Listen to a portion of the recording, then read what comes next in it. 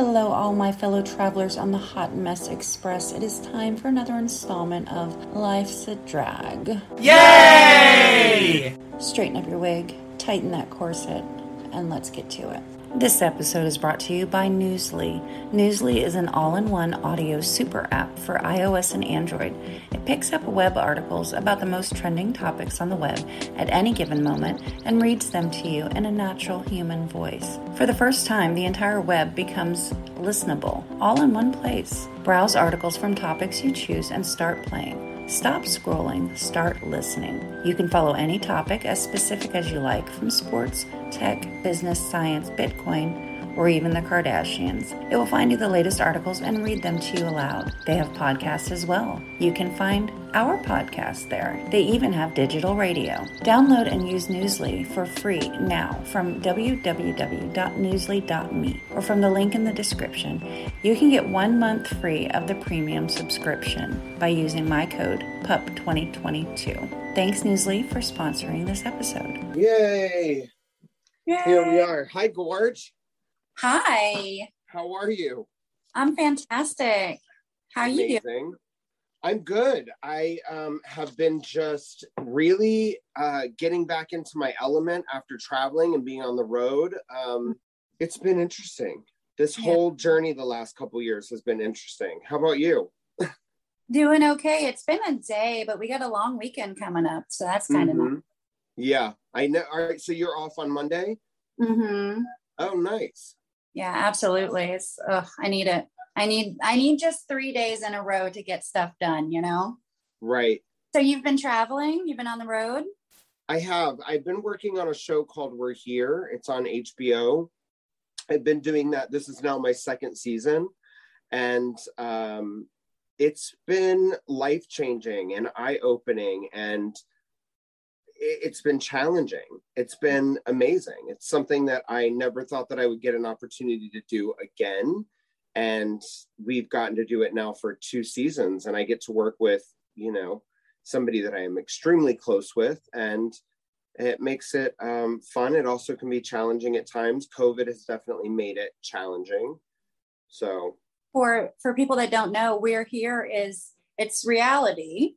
And what you're doing is you're helping people deal with trauma, and you're helping them heal by showing them kind of how to embrace their creativity and with their appearance and with their self-esteem, right?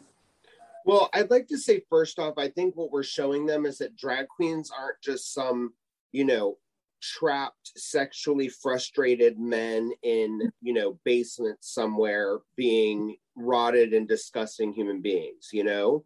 I think we're trying to show that drag is transformative and that it has so many countless areas that it can touch and affect people in so many countless effective areas. Right. And what we do is we go into really remote locations in the United States, and we get to show people who feel as if they're alone and don't have a community, or they're frightened or afraid in telling their story because they feel like no one will understand or that people will judge them. And we're showing them that just by being honest and being yourself, and sometimes becoming something else in order to find yourself, can help, and that you will have a community of people that surround you and show up for you. Mm-hmm. Absolutely. It's really cool.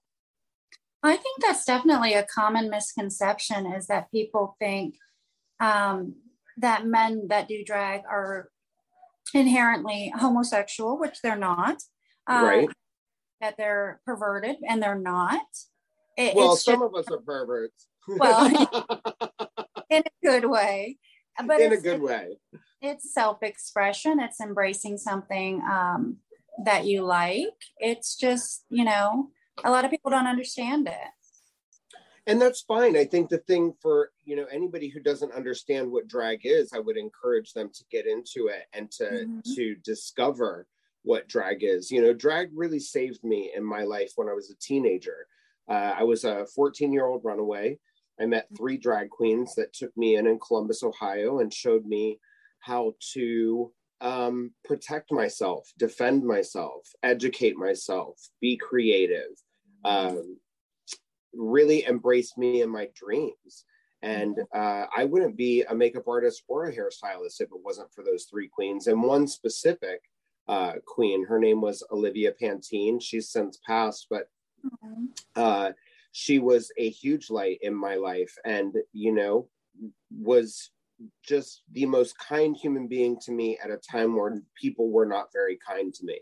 And I owe her my entire life, my entire everything that I've ever been through, I owe to her, because my life changed when I met that person. And I think that that's what being on the show really helps me to have an appreciation for, that because these people are now being affected by drag queens that are going to change the course of their life. And drag is so powerful. It saved me in so many ways, not just when I was a kid, but it saved me when I was, you know, coming out of addiction and coming out of homelessness. I dove back into drag because it was a safety net. It was a safe space for me. So I owe drag my entire life. And can we talk about what led you to be a runaway at 14?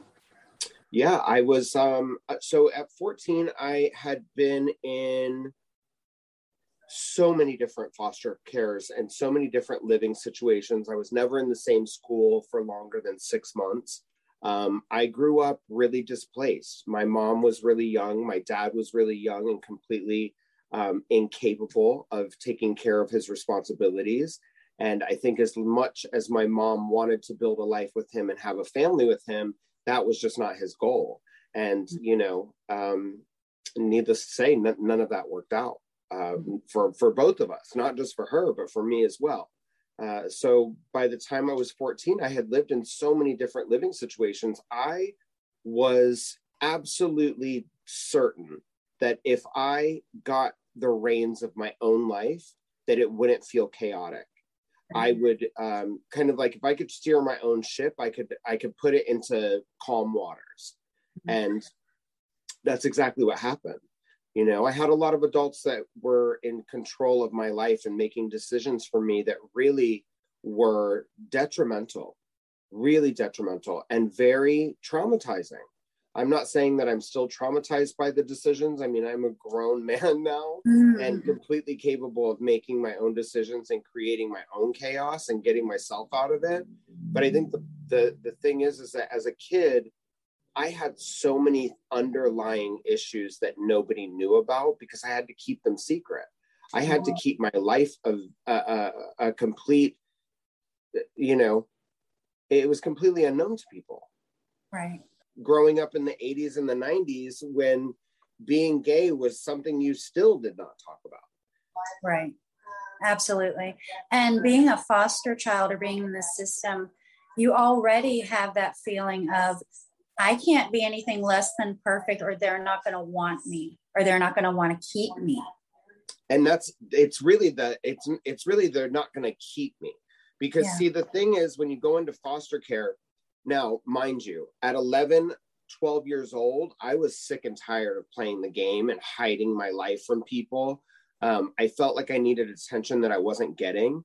And so when somebody asked me if I was gay, I would just own up to it.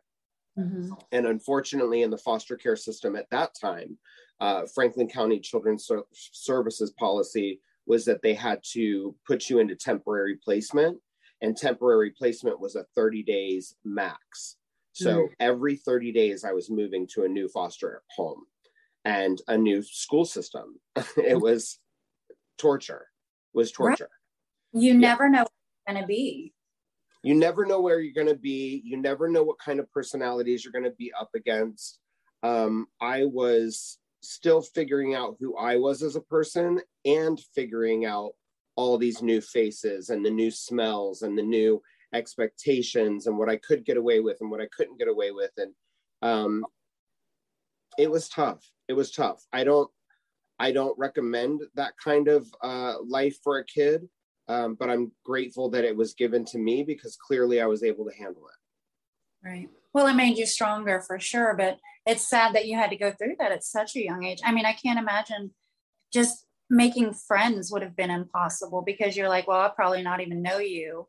Well, you know, the crazy thing is that for all those things that you think are really difficult and very challenging, and you're like, wow, I can't believe that probably was really difficult for you. yes, it was difficult for you. And because of the difficulty in it, it made me capable of being able to find another way around it. And now I'm actually really good at meeting people and really good at talking to people for the very first time. So everything that you think it would have a negative impact on, it actually has turned into being a benefit and a bonus for me. At 14, you're like, screw this. I'm not in control. This is making me, crazy with all this chaos and changing homes. So you're like, I'm out. I'm not in control, and you're clearly not in control. So one of us has to figure out what's happening. I was raised with a lot of people, I'm not downing anyone who's a foster parent, and I'm not, creating a sense of hopelessness for anybody who's in the foster care system. But what I will tell you is that for me, people that were foster parents to me were not necessarily wanting to do it because they were great people. Right. And we will go on record and say there's amazing foster parents out there. We know incredible foster parents and incredible foster kids. Yeah. This is just yeah. I mean, I think that people think that the kids who are fostered are, some kind of troubled situation going on, and it's a lot to handle. Usually it's because they're coming from a very traumatizing situation or a very troubled situation. Kids are great. Mm-hmm. Kids are great. And sometimes they have issues, but you can work through those, But yeah, for me, my foster families, I had one out of the multitudes that I still remember having great feelings about. Mm-hmm. Right. Yeah. It's just got to be tough for the kids. And so at 14, you're on the streets. You're a runaway. I'm a runaway, and I have a warrant out for my arrest now at 14. Oh shit. Yeah, I had a warrant out for my arrest at 14 because I was a ward of the state. Mm-hmm. I was property of the state of Ohio. And because I was a runaway, I was now obstructing official business. Oh, Lord.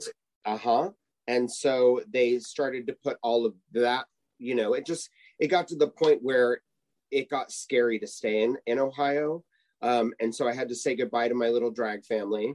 And I ended up running away to Detroit. And I lived in Detroit for 10 years. So I went on quite a journey at a very young age. And I'm grateful for it. It gave me an opportunity to really find myself. And I've made a lot of mistakes in my life, and I've made a lot of decisions that didn't turn out the best that I thought, I think that's part of growing up. You got to make mistakes in order to figure out where you want to go and who you are. And I've definitely made every mistake you could possibly make.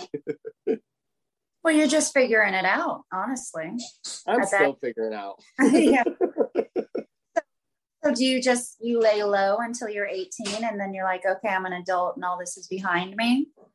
I think that once I crossed the Ohio-Michigan border, I felt safe because I knew that I could create a life for myself that nobody would suspect. I ended up moving in with a drug dealer in Detroit who was very stern and very strict with me. He was not mean in any way. I'm telling you, the people that I met along the way, although may have been shifty, very questionable characters to normal society, they were very kind and very good people to me. I can say his name because he's very open about his journey, but a guy named Jim in Detroit is the guy that took me under his wing when I was like 15, 16 years old. And we lived in his little drug apartment downtown Detroit. And he made sure I was in bed every night at 9:00. And under no circumstances was I allowed to participate in any of the, illegal activity going on in that apartment. Wow. Yeah. Jim Stewart in Detroit, Michigan. So was he much older than you or just slightly older than you? No, he was definitely much older than me. I would like to say somewhere between 15 and 20 years. Okay. So was he like a father figure to you? Not like a father figure, more just like a brother. I think we had And, you know, I could see him again anytime I go back to Detroit, and we still have that connection of, I care for you as a human being. You know, he was never rotted to me. He was never mean to me. And as a matter of fact, he was very protective of me, because a couple of days he knew he was being investigated. And when he found out that he was going to be raided, there was, you know, kind of an underground chatter that he was going to be raided. His apartment was going to be destroyed. And he gave me a heads up, and he said, you have to be out of this apartment in 15 hours. And he gave me plenty of time to get me out of there. That would have ruined my life. You know, I would have been caught by the police in Detroit. I could have been sent back to Columbus, Ohio. I would have had to serve now, you know, just a kid trying to do my best with my life. Now I've got a warrant out for my arrest for obstructing official business and for running away. They would have put me into a juvenile detention center, and who knows where my life would have gone. Right. So yeah, he was amazing to me, and always was amazing to me. So I always ran into some really shifty characters, but people that were, you know, for me, really cool ass, you know, people. Well, right. And in that position of like kind of a little brother, you're probably untouchable. Like, don't mess with him. You know? I don't know. I think I kind of have always been untouchable in the core group of my friends. You know, I've kind of always been somebody that people respect and admire. And I think that there, even at his age, I think that there was a level of respect and admiration for who I was and what I had gone through. All right. So you stayed with him you said you stayed in Detroit about 10 years? I did. I stayed in Detroit for about 10 years. I met my first partner when I was there in Detroit, fell in love, and was with him for almost 8 years. We were together. Yeah. And that's, you know, I turned 18 with that person, and I got my GED with him and my driver's license, and, you know, all of those things that you do when you're a teenager, very young like that. I did all of those things with Sean, and we had an amazing life together. I thought that was going to be the person I would spend the rest of my life with. And unfortunately, once you think you got it all figured out, you know, it definitely shifts. And mine has shifted many, many times. Yeah. The hairstyling come first, or did the makeup come first, or kind of together? How did that enter your life? Well, I wanted to always be a hairstylist. And when I met Mark, my drag mother in Columbus, he showed me how to do makeup.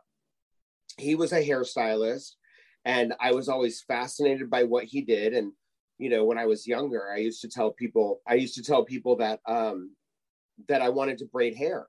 I didn't even know it was called cosmetology or hairstyling. I just wanted to braid hair. Because all of the foster families that I had lived with had multitudes of girls that loved to braid each other's hair. And I just wanted to be one of the girls. So I think I wanted to be a hairstylist first, and ended up becoming a makeup artist first.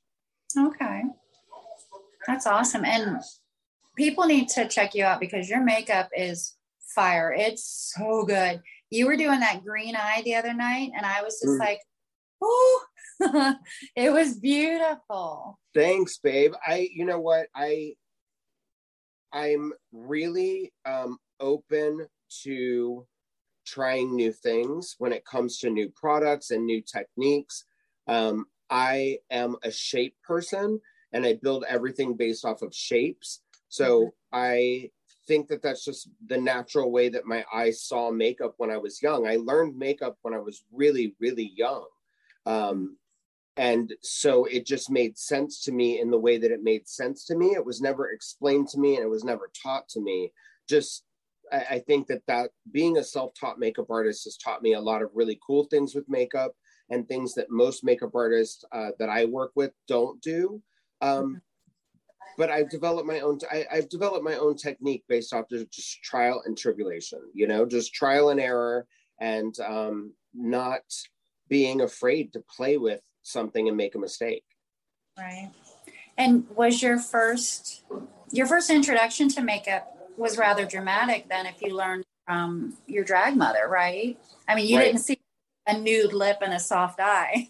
No, we didn't, and makeup was really just being invented back then. You know, I mean, and I say that, you know, very tongue in cheek, jokingly, because the makeup's been around forever, but the formulation and the texture and the variety in colors and skin tone and coverages and the different finishes that everything had, you know, back in the day, there was just, you know, one formulation, one texture, and maybe a couple of colors. That's why everybody back in the 60s wore blue eyeshadow, you know, because that was what was available, and the texture was shiny, and lip color was, you know, only a couple shades, you know. That's why my grandmother always had that one shade that she loved and carried around with her forever. And when they were going to discontinue it, she bought 80 of them, you know. Right. And I think all of our grandmothers probably did that.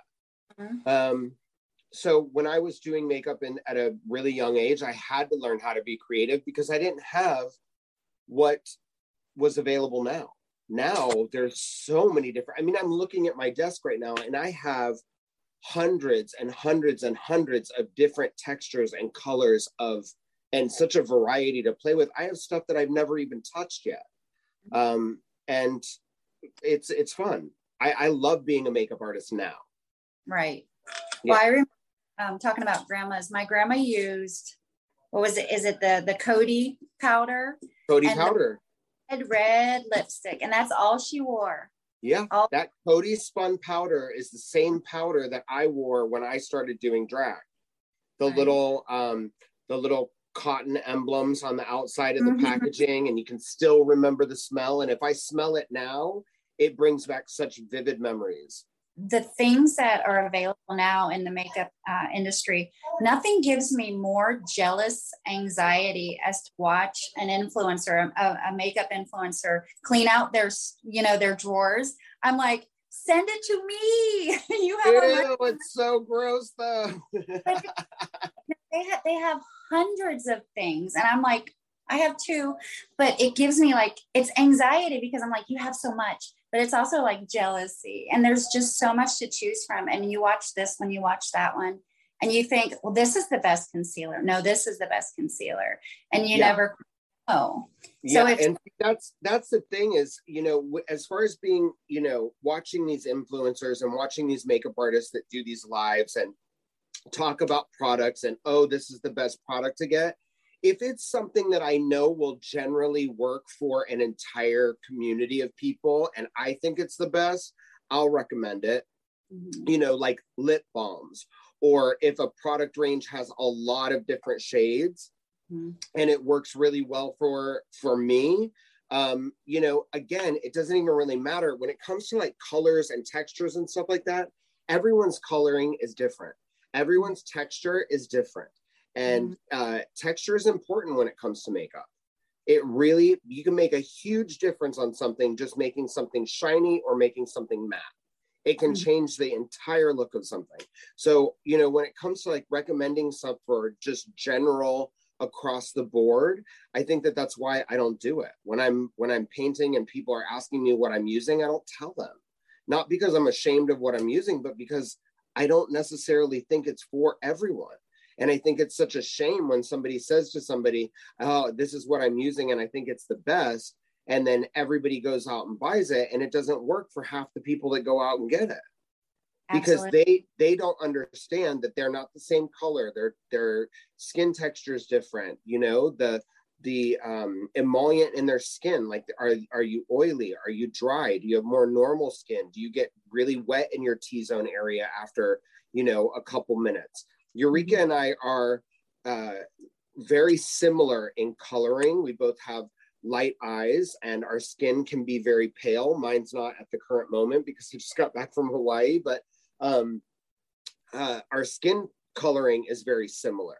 And we both have to wear very different products when we're doing drag because of that reason.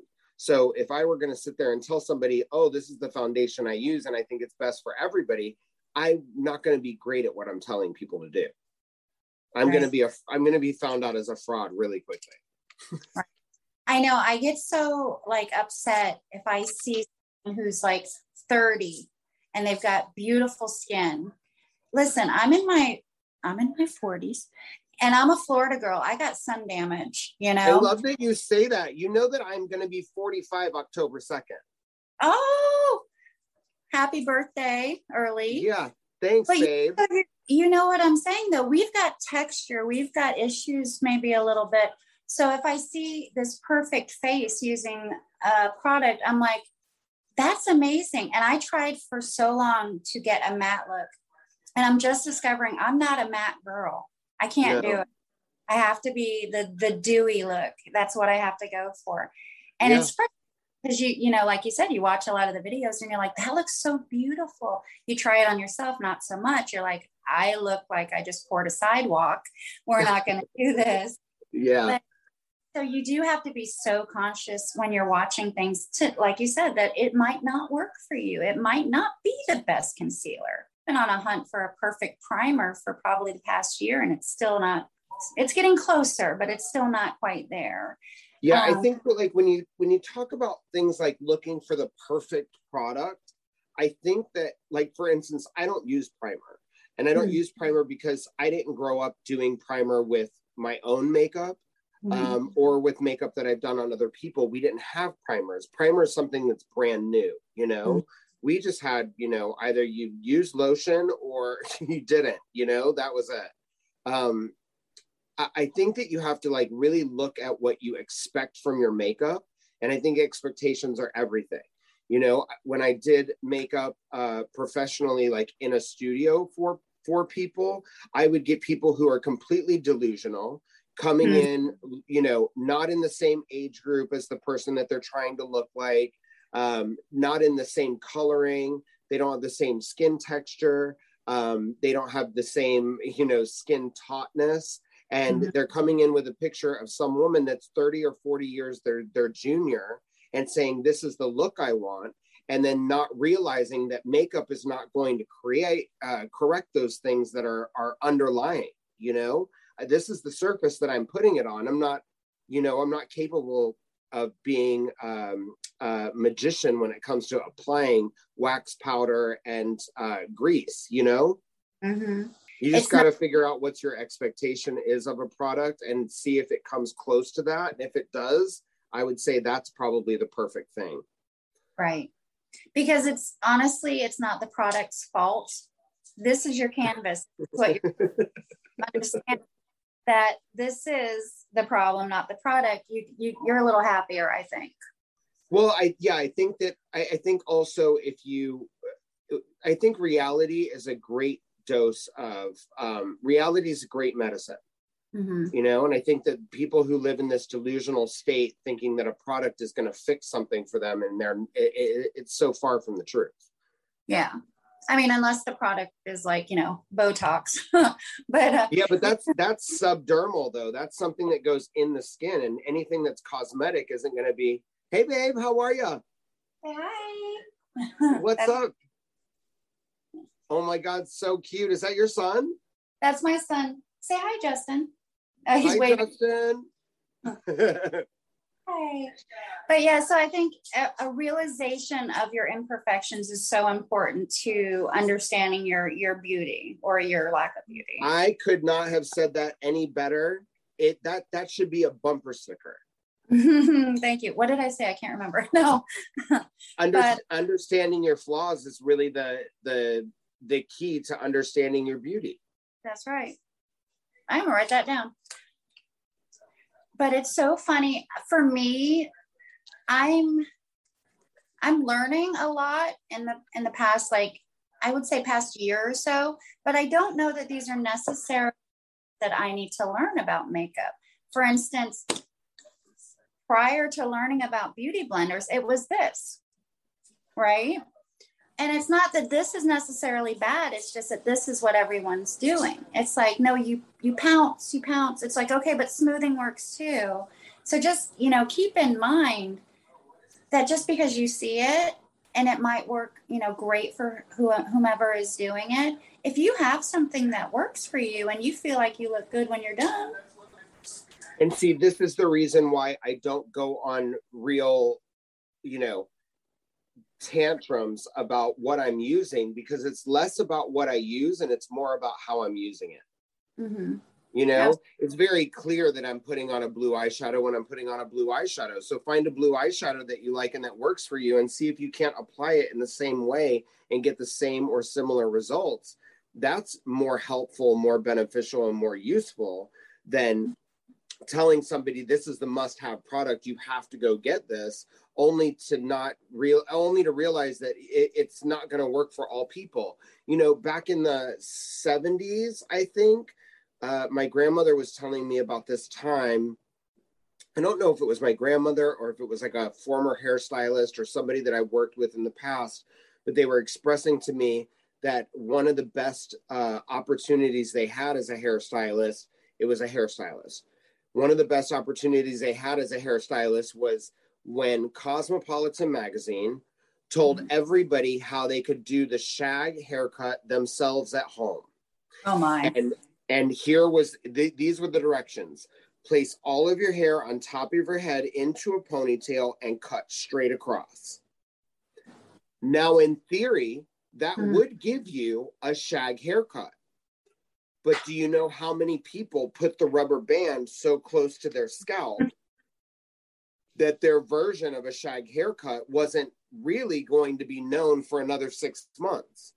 Right. So this hairstylist must have got a lot of business fixing those. A lot of business. And I think that that's what they were telling me, was that, you know, most of their career and most of their clientele initially was built off of the beauty industry's mistakes. Right, exactly. It's like, yeah, absolutely, try it at home, but make an appointment with me. Yeah, but also, you know, again, with hair, everybody's hair texture is different. Everyone's hair lays differently. You know, the thickness and the coarseness and the length of everyone's hair is going to be different. So although you can get all your hair onto the top of your head on the ponytail, it doesn't mean that placing the ponytail directly at the scalp and then cutting as close to the ponytail, there wasn't enough information, I guess is what I'm saying.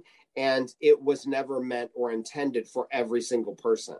You know, right. I think when the beauty industry is talking, they're talking about ideal. You know, this is the ideal hair. This is the ideal texture. This is the ideal and ideal desire and result. Right. But not everybody is ideal. You know, right. We're all so different. Right. It's like you watch the hair tutorials of beautiful braids, beautiful updos. Well, guess what? Their hair is long and straight. Mine is not. Mine is wavy and misbehaves at the drop of a hat. You have to understand that you can't do that. So find something that looks cute with you and try to, you know, maybe adapt it to your own hair. You know, it's crazy. Yeah. Going back to drag, just to touch on, you were saying a lot has changed. I never knew like how much went into it. Like glue sticks. Hello. I didn't even know that was a thing, to glue down the eyebrows and then to cover them completely up and to paint them on.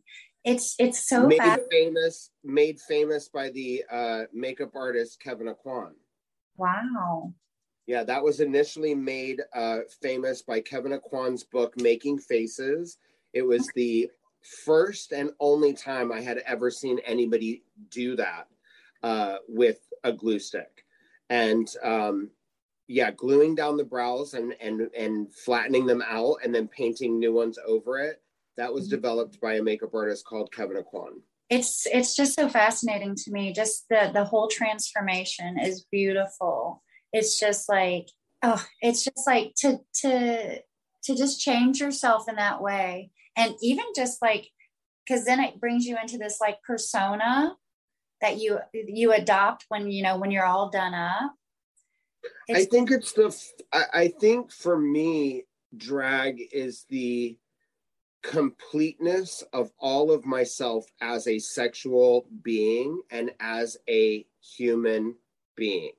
Mm-hmm. You know, I get to embrace everything that is human about me. Do you think that sometimes it's used kind of as a mask to get more confidence? I mean, I hope it is initially, because that's what it was for me coming out of drug addiction and out of homelessness. I was really ashamed of the journey I had just been through.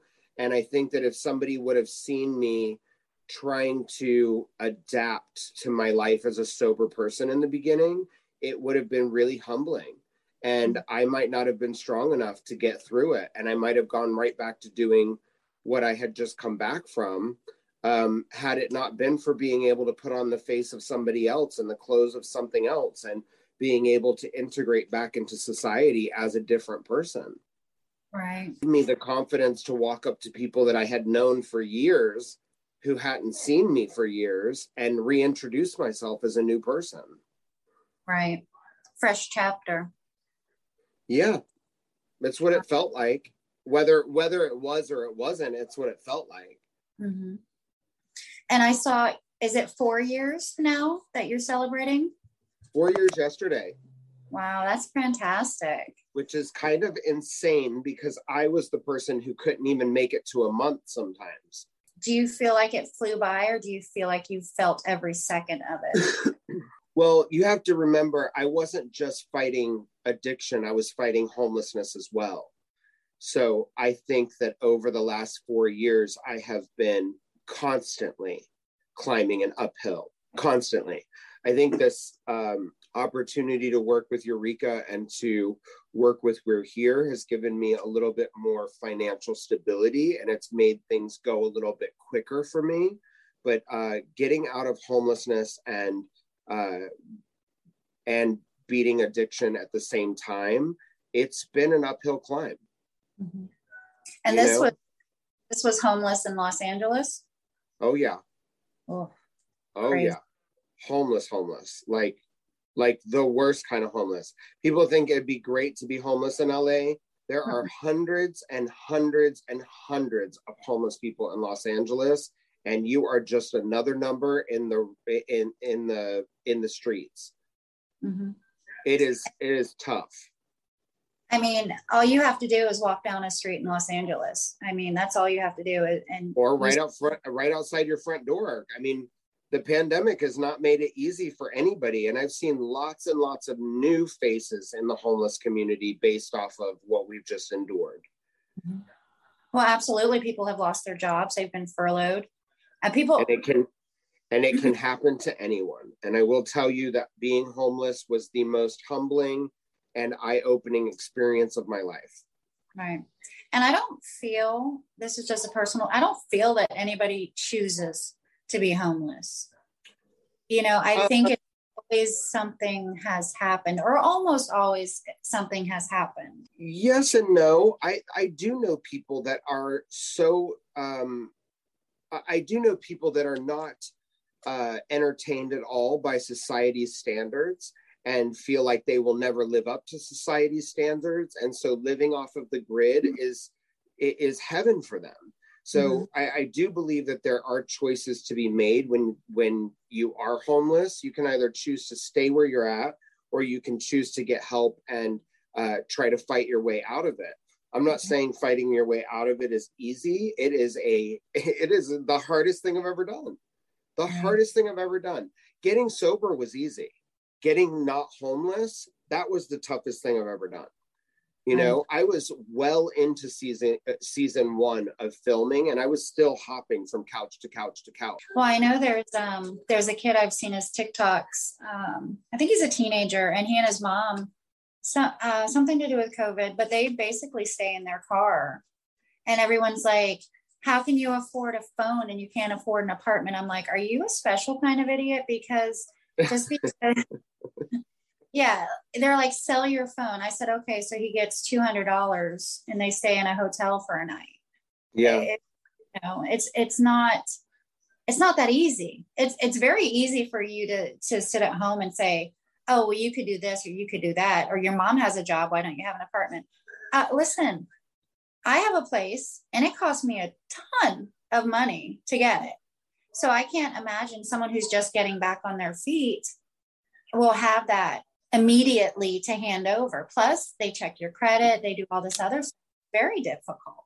Yeah. And to go from being off the grid for as long as I was with no job, no former place of residence, I was very, very lucky to run into the apartment manager that said, as long as you have the first and last month's rent, it's good. And then when they came back with my credit report, of course, my credit was non-existent. And I want to say it was in shambles, but the first year that I had gotten sober, I spent a lot of time and a lot of money getting myself back into a good standing with my credit or at a zero level. And then when I relapsed, of course, I never used any of my credit, but let's just say my credit wasn't doing me any favors. Right. And the guy said, I just need first and last month's rent. And then when he checked the credit, he goes, and I'm going to need an additional month of deposit. And I thought to myself, an additional month of deposit, like, do you know how hard I've had to work just to save up this? You know, now imagine I'm hopping couch to couch and I've got enough money for security, but not enough month for a first month's rent. So then I have to keep hopping couch to couch and keep saving this money with no bank account everywhere I go, and waiting till the next month and the next month. And then finally you get your first month's rent and your security deposit. And then they say, you're going to need to come back with another month of security. It was tough. But I did it, you know, I never fucking gave up. I never gave up. Right. And look at you now. I mean, I'm still not where I want to be, but I'm definitely more comfortable and more confident about where I'm at than I ever have been. That's worth its weight in gold to me anyway. Right. And you're sharing the benefit of your experience with the show, with We're Here, you know, helping other people maybe become a little more confident and, you know, maybe go through some stuff that they need to process. So using your life and your experience to help other people. And that's fantastic. Well, I'm using my talents to be able to help make that become a reality for them. You know, for me with drag, the transformation doesn't happen with the clothes and the shoes and the hair. It really happens with makeup.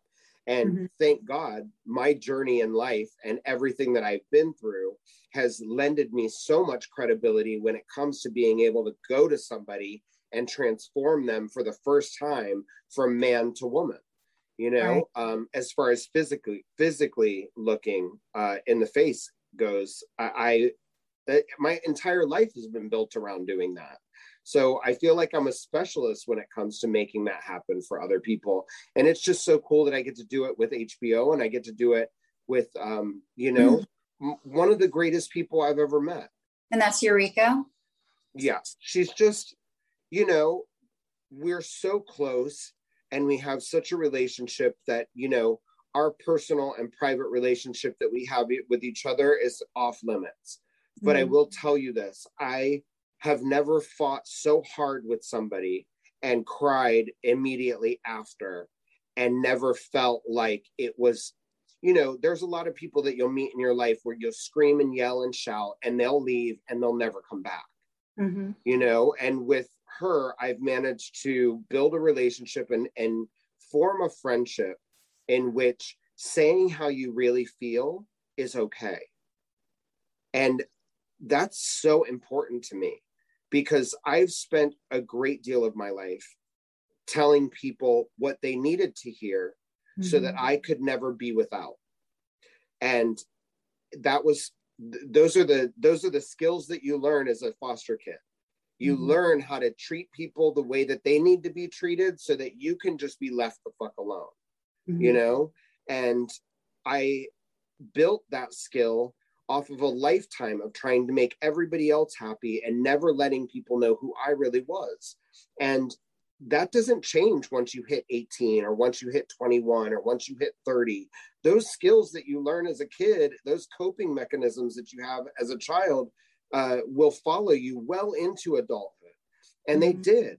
And those same things that used to work for me as a child stopped working for me because I got sick and tired of never being heard. I got sick and tired of people not understanding how I really felt. And whether it was my own doing or it wasn't, it felt horrible. And it got to a point where there was a breaking point. And, you know, people seeing me come out of homelessness and out of drug addiction and seeing that I needed the help of my friends around me became this inability to not let me grow into the person that I am today. There were a lot of people that I encountered along my journey that just wanted to keep me at where I was because I was comfortable for them. Mm-hmm. And I needed my relationship with them to evolve. I needed to not be always the person that needed to ask them for something or the person that needed something. I needed to be the person that had something to offer. Mm-hmm. And then I became the person who only had something to offer, and there was no more give and take. And I've had to leave a lot of relationships in my life. Just really over the past 5 years, I'm constantly shifting into new people. And it's because I'm constantly shifting into this new idea of who I am as a person. And, you know, Eureka, I've known her for 5 years. We've grown a lot individually, and we have pushed each other as far as friends can push each other. And we still manage to go back to each other and tell each other that we love one another. And that is a friendship, I think, based off of a lot of similarities growing up. We have so many similarities that we've encountered as kids, and we have both tried to help each other rectify those as adults. I've pushed her to be a better person, and she definitely pushes me to be a better person. Right. There's just something so wrong about whatever relationship it is, if it's family, if it's friend, if it's lover, where you don't feel like you can say, you did this and it really hurt me, or I wish that you wouldn't say this, where you're constantly keeping it inside because you're afraid that they'll go off or they'll leave you or they'll, you know, whatever. If you can't express yourself and how you're feeling, it's just, you might as well write that relationship off. Honestly, if you can't speak up, because it just eats away on the inside. It's ridiculous. Well, what relationship is worth holding on to if you can't really be yourself? Absolutely. Nothing that I know is worth holding on to if it can't really be yours. Mm-hmm. You know, I need to be able to be an equally contributing member to every relationship that I'm having, even with the relationship I'm having with you right now. This is a relationship that we have encountered, right? And It's a 50-50 thing. When you speak, I let you speak. And when I speak, I'm, you know, you let me speak. So there's an unsaid, I don't know what I want to say here, but I know this. I never want to rely on my safety and security from people who won't allow me to just be myself. Mm-hmm. I never want to have to pretend to be something in order to get something else. And that's a lot of Los Angeles. A lot of Los Angeles is give me this so that you can get this kind of a deal. And you're dealing with, people say LA is fake all the time. It's not fake. There's a lot of really real, substantial people with a lot of creativity and a lot to give. The unfortunate thing is that we all kind of need somebody else to get where we're going. And so that makes you have to perform a different way when you're around certain people. And I just don't want to play that game anymore. I'm not going to be a performative person in order to have what I want. I'm going to just create it for myself. Right. Like, this is me. Yeah, this is who I am. Love me or hate me.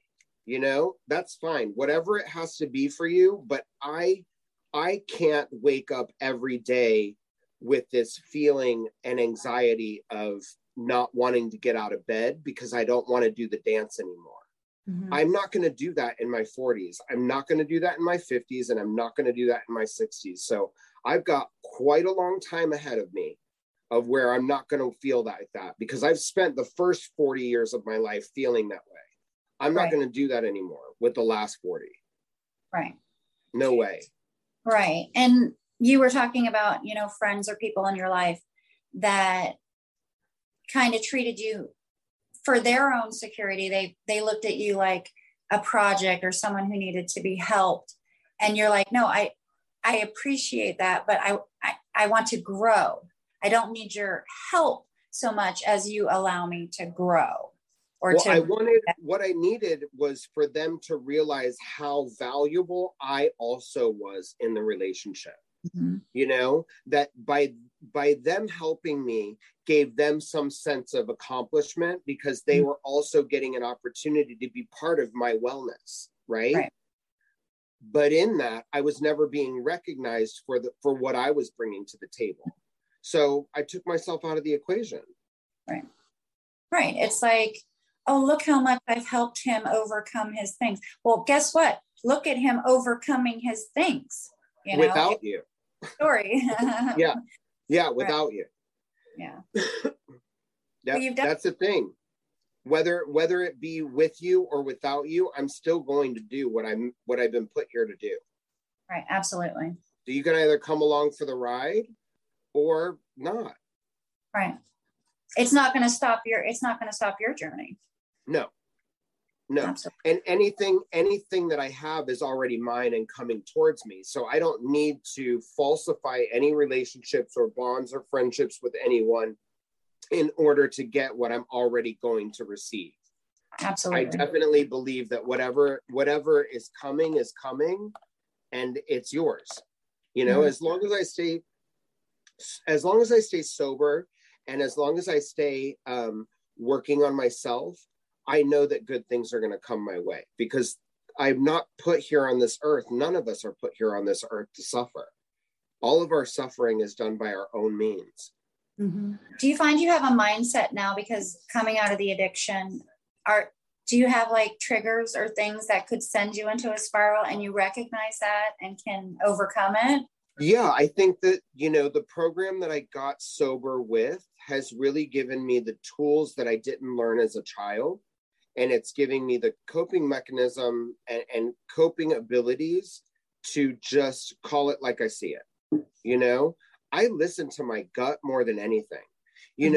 I watch a lot of like really odd documentaries and docuseries about geography and geology and history. And there was one that I was watching just recently, and it said, when people say trust your gut, there is a medical explanation to what's happening in your gut when that thing that happens in your gut happens, right?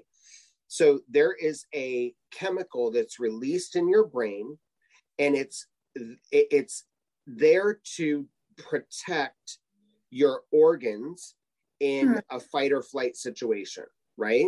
Every single organ except the stomach. The stomach is the first to receive this chemical. So when it says trust your gut, that stomach flip, that feeling that you get in your stomach, that uneasiness, that is the reception of that chemical from your brain.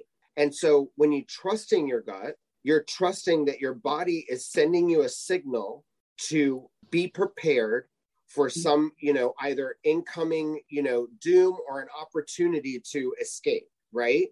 And I think in being sober, I just have learned how to listen to my gut and trust my gut.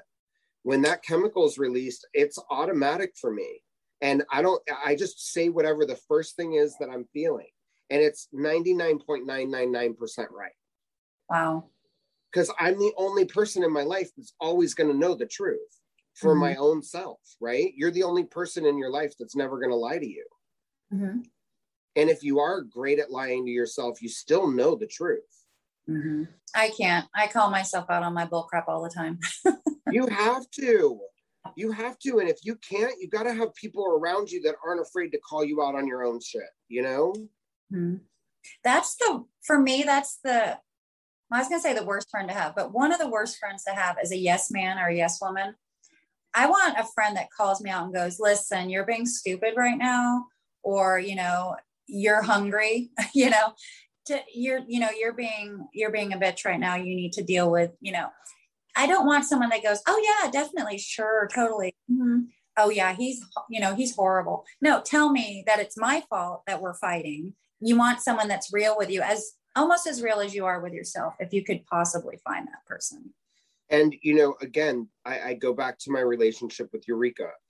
As much as I have fought with her, she is the only person that, whether I agree with it or not, there is some form of truth in what she says, and the same with me. I'm never going to lie to her because I want her to be the best she can possibly be. I mean, because in her being her best, I get the opportunity to be my best.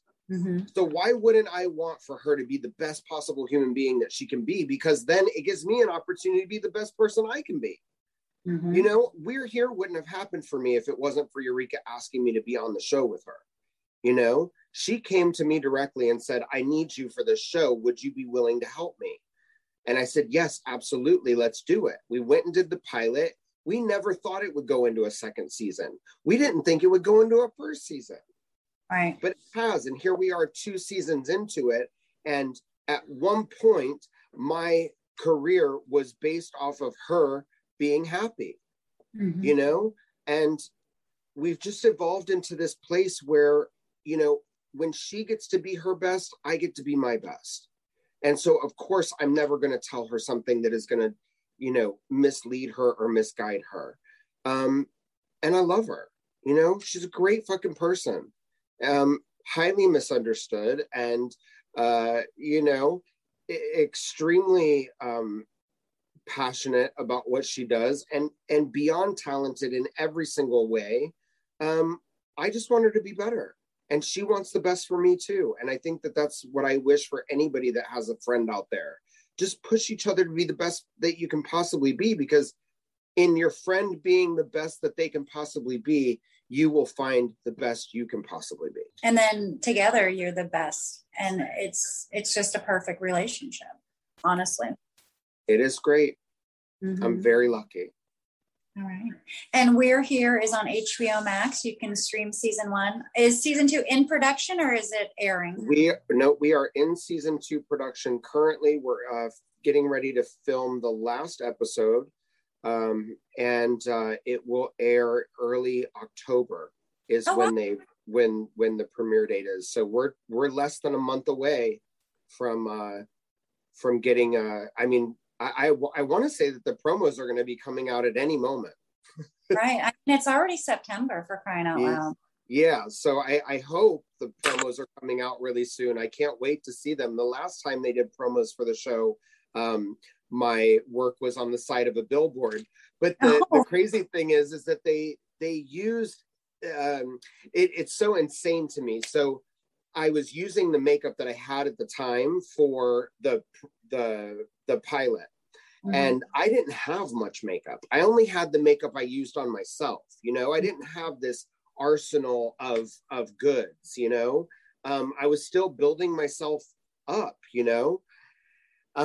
But the funny thing is I was using the basics and what I had, and we went to go film that pilot, and who knew that they were going to use that one pilot episode for the promos of the first season. So, you know, of course, the first billboard into this season was work that I wasn't quite proud of. But this year, we got to actually film a special separate promo. So I'm really looking forward to everybody seeing the work that I did for that, because I'm just really proud of how far we've come and how much I've grown in the last year. Right. I can just imagine you driving by and seeing the billboard like, no, not why. Yeah, no, I mean, no, I'm serious. Like, that's exactly what it was. It was like, I was like, but not that picture. Like, it was like, if people only knew where I was at as an artist, and then to see your work put up there and being like, not just put up like in, you know, Stickham's, Oklahoma, you know what I mean? It's in Los Angeles on billboards, and it's stories high, and it's on every bus, and it's on every bus stop and every bark bench. I mean, it was everywhere, you know? And it's the runner and the poster for the first season. Yeah, I wasn't the most proud of that work, but I was grateful for it. This year, this promo will be on everything, and I'm going to definitely be so proud of the work that we did, because when we were shooting it, I was just in awe of how, like I said, how far we had come. Right. It's crazy. Well, yeah, it sounds exciting. And it's on HBO Max, which is pretty cool. Well, HBO Max is the first season, but we're the first docuseries to actually go onto HBO, the main channel. So, yeah, so when you were watching season 1 as it came out, it was coming out on HBO. Now you can stream the first season on HBO Max, but this second season you will be able to see first on HBO. That's big. Yeah, it's massive. Yeah, this is not just a little streaming for reality series. This is a big a big kahunga. You know, for me, it's the biggest network I've been able to work with. So I'm really excited, and to be on a show like that with a you know, on a network like that is just, I mean, I'm in awe of my life sometimes. Well, it's amazing. And I mean, your talent has brought you there. I mean, yes, your relationship and friendship with Eureka might have given you a stepping stone. If you didn't have the talent, she wouldn't have asked you, right? Yeah. Oh, I appreciate you saying that. I, you know, again, going back to that first promo, I didn't feel very talented, and I look at that work now and I cringe, but for whatever reason, she asked me and she saw something in me. And I would like to say that she saw my determination to not ever want to give up. And I think at that moment, she knew that she was going to be in for the long haul, and she needed somebody that was never going to give up. Absolutely. And I never will. No, absolutely not. I mean, coming from where you came from and the things that you went through, it seems like you've had some guardian angels along the way, and, you know, some good people that have come in and out of your life. But honestly, it comes down to what's inside of you. Yeah. At the basis of it all, right? Yeah, absolutely. All right. And people can check you out. I heard that you have a docuseries on YouTube. What is that called? It's just it was just a student project that ended up turning into something that he was really proud of, and I was really proud of. I had gotten asked by my friend, so my friend Jared was doing his final project for school. He's in film school, and he wanted to follow me around and just kind of do his final project based off of the life of a drag queen. And he didn't know my story. He didn't know where I'd come from, and he didn't know the situation that I was currently in at the time. And we just dove in, and he filmed a lot of stuff. And, you know, the project was only meant to be maybe like 6 or 7 minutes long. He ended up getting this idea, and he just said, you know, would you want to put this like on YouTube or something like that? And I was like, yeah, sure, why not? And it doesn't have a lot of views, but it has definitely helped people the way that we didn't intend it to, and that we had no idea that it would. I get more like direct messages on social media about people who have seen that docuseries, and they're just mini documentaries, like mini glimpses into a person's life. And we got so many messages the first one that we put out that we decided to do an update on the second one. And I think it's time for us to do a third one, because it's just cool to see the progress in my life and to see where I've come from. But yeah, it's on YouTube. It's on my YouTube channel. There's one called They Call Her Six, and then the next one is called Call Her Six. So we dropped the they. But yeah, I mean, it's just me talking about my journey at the time and where I was at the time, and a lot of really amazing people who were in my life at the time. You know, there's some really incredible people that I've encountered along my journey that are still very special to me. Although I don't have relationships with them currently, they are and will always be special to me.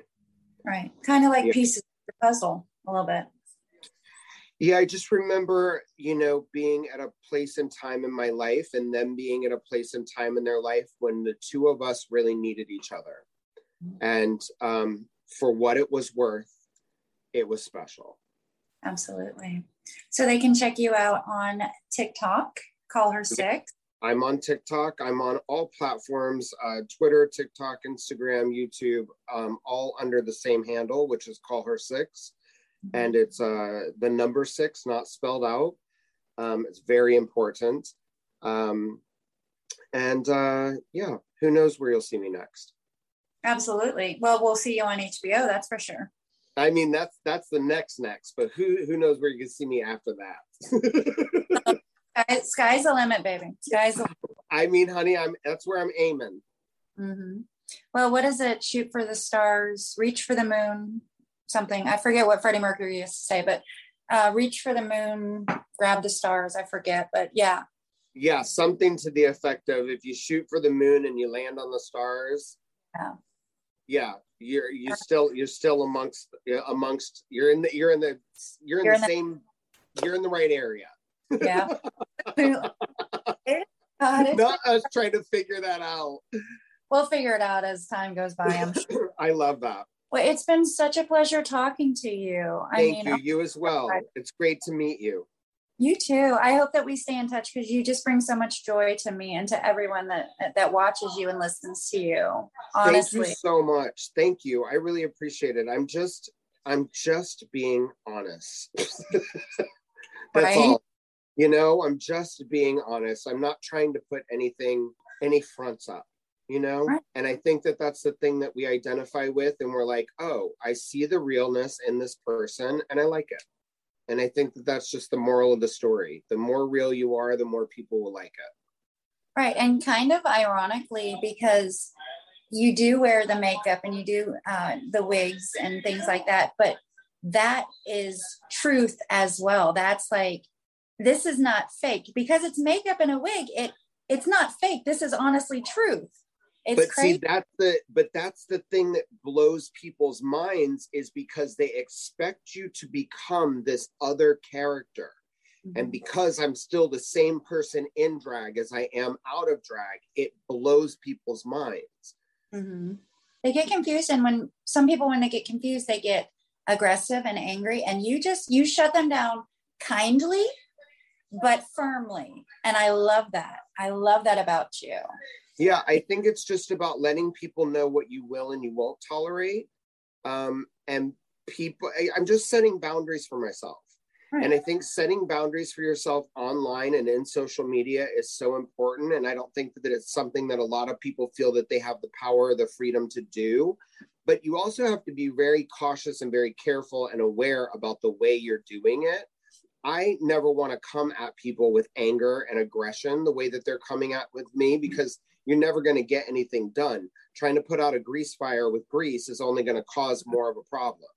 Right. So I'm just letting people firmly know what I will and I won't tolerate.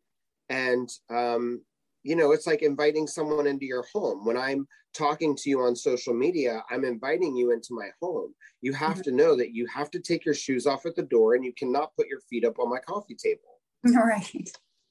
Absolutely. And you're never nasty about it. I honestly never want to be nasty because believe me, I don't even like myself when I'm nasty. Right. And I feel like that probably gets the point across more. I try to talk to people like when they're having an issue, this is off subject, but if they're having an issue with somebody else and this person comes at them and then they come at, I said, no. Don't go back at them because that's just going to make it escalate. If you can come, intelligently or even a well-placed sarcasm, if you can come to it with even a sense of humor about it and try to diffuse the situation. But yeah, you're right. Greasing grease is just a bigger fire and it never works. Yeah. I'm just looking for more resolution in my life. Mm-hmm. And I think that people also need clarity and resolution. And so if I let people know what is expected of them, I can let them know what they can expect of me. Exactly. It's a fair trade. Well, it's been such a pleasure, and I look forward to seeing everything that's coming from you. I can't wait for you to see it, whatever it is. I hope it's good. Needs to go stream season 1 of We're Here on HBO Max, and stay tuned for the promos for season 2 because it'll be out soon. Very soon. So excited. Thank you for having me. Absolutely. Thank you for talking to me. Absolutely. I appreciate it. You're a doll. Right.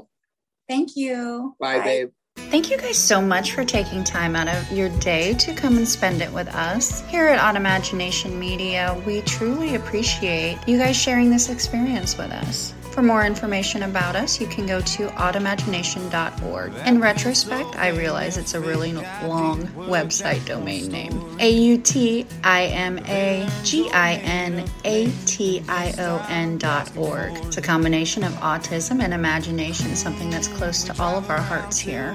Thank you again to Newsly for sponsoring this show. Head over to www.newsly.me. Pick up that 1 month free premium subscription using our code PUP2022. Until next time, take care of your fellow humans. We're really all we have. Be nice to Mother Earth. And if you're ever in a spot where you need help, don't be afraid to reach out and ask for it.